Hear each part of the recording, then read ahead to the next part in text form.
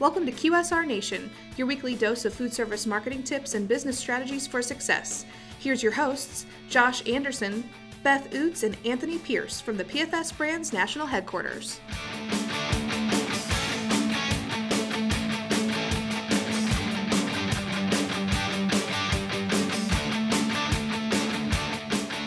Hey everybody, welcome back to QSR Nation. As always, we have Josh, Beth, and Tony here at PFSbrands National Headquarters in Missouri to talk about food service marketing and business strategies for success. Today, we have part 2 of our interview with John McElroy, the Director of Customer Success at PFSbrands. And last week we talked about the why, and this week we're going to talk about the who. So John, you just kind of want to go into there from that? Yeah, absolutely. I think, and we're going to talk about some specific processes that you can put in place to try and have not only a sustainable experience for your customers, but also make it scalable as you grow. But the best process in the world is going to fail if you don't have the right people that are executing it. That's really what's going to make or break any experience. Is going to be the people that you bring in, and that's a critical component. And so I don't want to overlook that as far as getting the right person or the right team in place to make sure that you can provide a great experience again and again. Exactly. Your people are key. And we've discussed this many times on a lot of these different podcasts that you can have an excellent product, but whenever you don't have someone that's going to be at the deli case or anywhere in any kind of type of service, if you just have someone that's just super rude or doesn't have any kind of care in the world as to why it's affecting the business or even just their own job, you're not going to have that loyalty. You're not going to have the customers coming back, and you're just going to lose that money. And, as owners, you want to just keep hearing the dollar bills just keep coming in. You don't want to hear the dollar bills going out the door and hearing your competitor across the street having all the business that you just lost. Yeah, and your brand is not your sign. It's not your logo. Your brand is the people that are servicing and taking care of your. That is really your brand. And so, if that's not something that you're really putting forth your due diligence to ensure you have the right people, all the other stuff that's on the edges is not going to have any impact, because the core thing is that experience that your customers are having. So, really, it's about getting A players, and in dealing with retailers, this is a chronic, probably the number one piece of feedback that we get from our retail partners, and that's we just can't find people. We can't find A players, and we hear that time and time again. And almost to the point that some people have almost taken a defeatist attitude about it. Like they just have almost given up. And there are actually some retailers I'm aware of that they outsource their staff to a staffing company, which, that's the worst case scenario. You have no idea. You have no control at that point who's coming in the door to take care of your customers. So I guess what I would start off by saying is there are absolutely A players for every different type of job category. And many times when it comes to food service or retail, there's almost like a giving up, we just got to take a person that's breathing and we're going to hire them. And you cannot, you're going to make your life so much more difficult as a retail owner if you're not the gatekeeper to ensure who's coming in and out of your retail store. So there are A players out there. And once again, just think about whenever you go to, once again, just fill in the blank, big box store, whatever.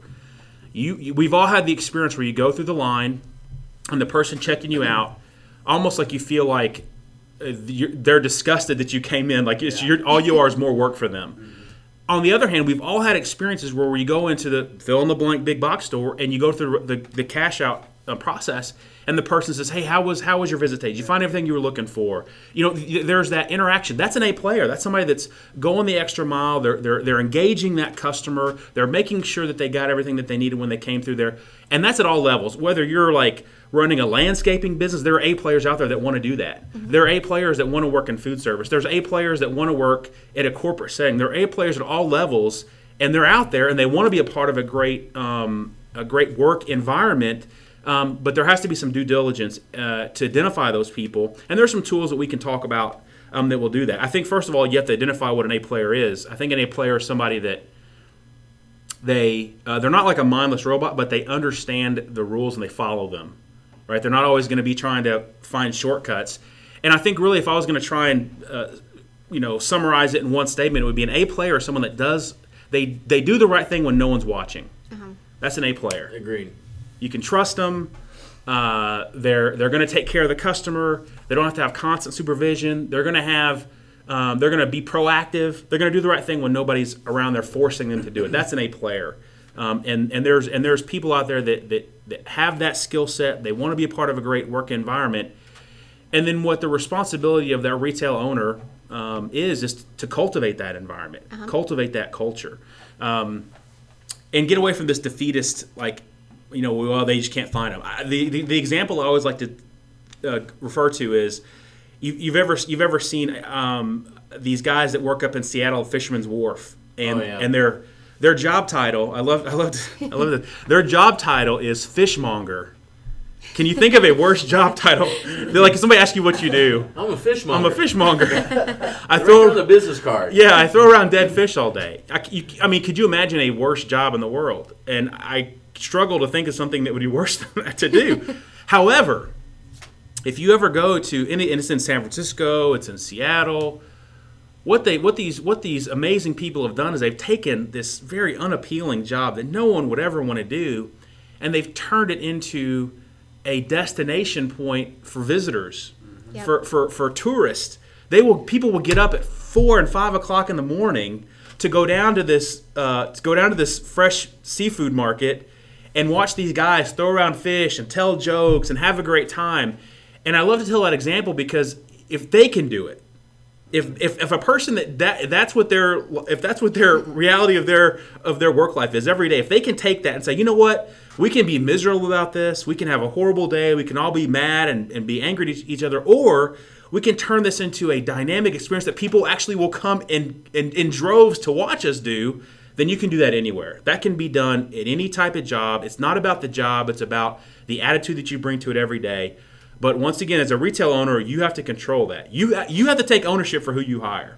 You have to take ownership for the culture that you've created in that retail store. And you can't expect to be attracting A players if you've created an environment that is all top down. It's very much like you're going to do what you're told, don't ask questions. Nobody wants to work in that environment. The people want to have autonomy. People want to have the power to make decisions and influence change. And I guarantee you, those guys working in that Fisherman's Wharf there in Seattle, they were only able to do that and change that work dynamic because they had people that gave them power to do it. They were empowered to, hey, let's throw a fish instead of moving it over there with a cart or whatever, and let's make this fun. And that's what a retail owner has to do. So you have to identify those A players, and then you have to determine, and this is key. You have to determine the advantages that your retail store has over the competition when you're trying to attract the best talent. So once again, what we hear many times is, well, we can't compete with that factory down the road because they pay $4 or $5 more an hour than we do. And if that's your mindset, then you're going to lose every time. You're playing the wrong game. You're trying to compete on a per hour wage when that's really not what you can offer. That's going to be different from what that factory can offer. What you have to think about is if you work in a factory or whatever, any kind of processing, production type environment, that many times we're in competition for the same type of people to work. That is a very, mind-numbing type of a job. You're just doing the same thing day after day, nonstop, working on some assembly line, attaching something or whatever. And it's not very fulfilling.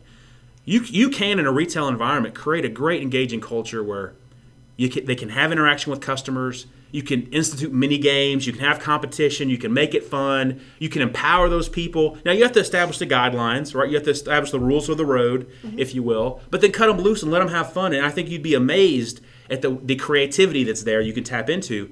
And once you have that kind of a culture, you're going to start attracting more people that come in and they see it. And they're like, that seems like a great place to work. And the money is not the most critical thing. Time and time again, surveys. Now, there's a certain living wage people have to have. But time and time again, surveys have shown that what's really most important to people is not the money. It's about the fulfillment they have when they go to work every day, about being respected, about the empowerment, the autonomy that they have. All those things are much more impactful or important for people, especially A players, and those are the people that you want to attract and grow your business with.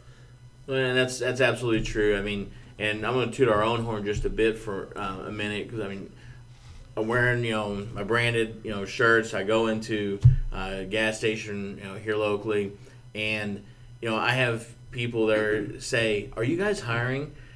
And I said, well, we were always looking for the right people, And I said, well, I see your people come in here all the time. You guys always seem like you're just happy, you're excited, And if you ask, what are you guys doing? Oh, I'm heading off to work, And they pick up on that. They pick up on the excitement. They pick up on the pride, and and that's something that is attractful. That they're interested in being a part of something that they don't have where they're at. Yeah, absolutely. So they see that environment, and it definitely is an attractable piece.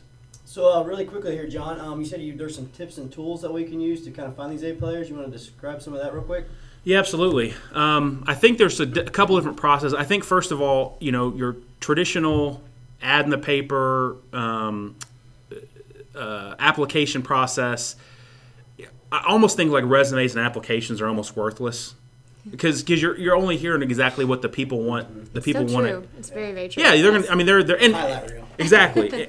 So those are almost, to some extent, they're almost worthless, other than just the contact information, right? How do we get in touch with you if we want to have that follow up? But I think to maximize your time as an employee, as a retail owner, man, it's well worth your time to invest 2 minutes and have a very quick conversation with that person, and keep it simple. Just say, hey, tell me about you, and just stop and let them talk. And if all they say is, well, I mean, that's a red flag right away. This is somebody that's not going to be engaging. They're not going to take care of your customer. And you can quickly filter through those people. Secondly, you are doing yourself a huge disservice if you are not properly vetting every one of these candidates. And what I would say is, if you have that quick phone interview with somebody, I would put the onus on them to say, okay, listen, if we're going to move forward, I need 3 things from you. I need you to give me your past 3 employers, and I need the best contact number. I'm not going to call 411 and track somebody down. It's your job to get me contact for your last 3 employers. And then once you get that information, you have to invest. It's well worth your time to invest 15 minutes and call those 3 people. You're going to save yourself so many headaches down the road. If you're able to identify and weed through some of those people that maybe aren't going to be an A player. So I think it's it's not an easy thing, but it's something that it's well worth. Let's say in that process of a 2-minute phone interview and then 15 minutes calling up and getting some referrals, you've invested less than 20 minutes of your time to identify an A player. That's well worth the effort to make sure you get the right person on your team. And then from that point, after you've identified that A player through a quick phone call, through checking on those references, and on the reference thing, I think there's always some concern about people like, well, how much can I ask legally and everything. I think whenever you reach out to those people for that reference, I think it's have an honest conversation. Hey, listen, the worst thing we could do is hire fill in the blank, John Smith. If we hire him and he's not a good fit, it's going to be bad for him because we're going to have to let him go, and it's going to be bad for us. Man, could you give us 5 minutes of your time and just give us an honest assessment and let us know, is he going to be a good fit for our team? And I think you'll be surprised how willing the people are. If they know that's where you're coming from a genuine place, you want to take care of this person, you don't want to get them in a bad spot, to get some good information, and then create a good culture once they come on board. Mm-hmm. Exactly. Wow. There's just some great tools and tips, and we truly appreciate your time that you spent with us today just to talk about the art of giving great service. You're fantastic at what you do, and if anyone ever has any questions or just want to get some more information about this, they can always contact you. Do you have a specific number that they can reach you at? Well, I think the best way to reach out to us is through our email address. We have an email address, customer.success@pfsbrands.com. And that's probably the best way to get in contact with us. But we'll absolutely be happy to partner with anybody and provide our resources. Awesome. All right, that was awesome. Amazing stuff from John. Once again, thank you very much for coming by. And for everybody else from QSR Nation, we'll talk to you next week. Stop by next week for another QSR Nation episode or visit pfsbrands.com.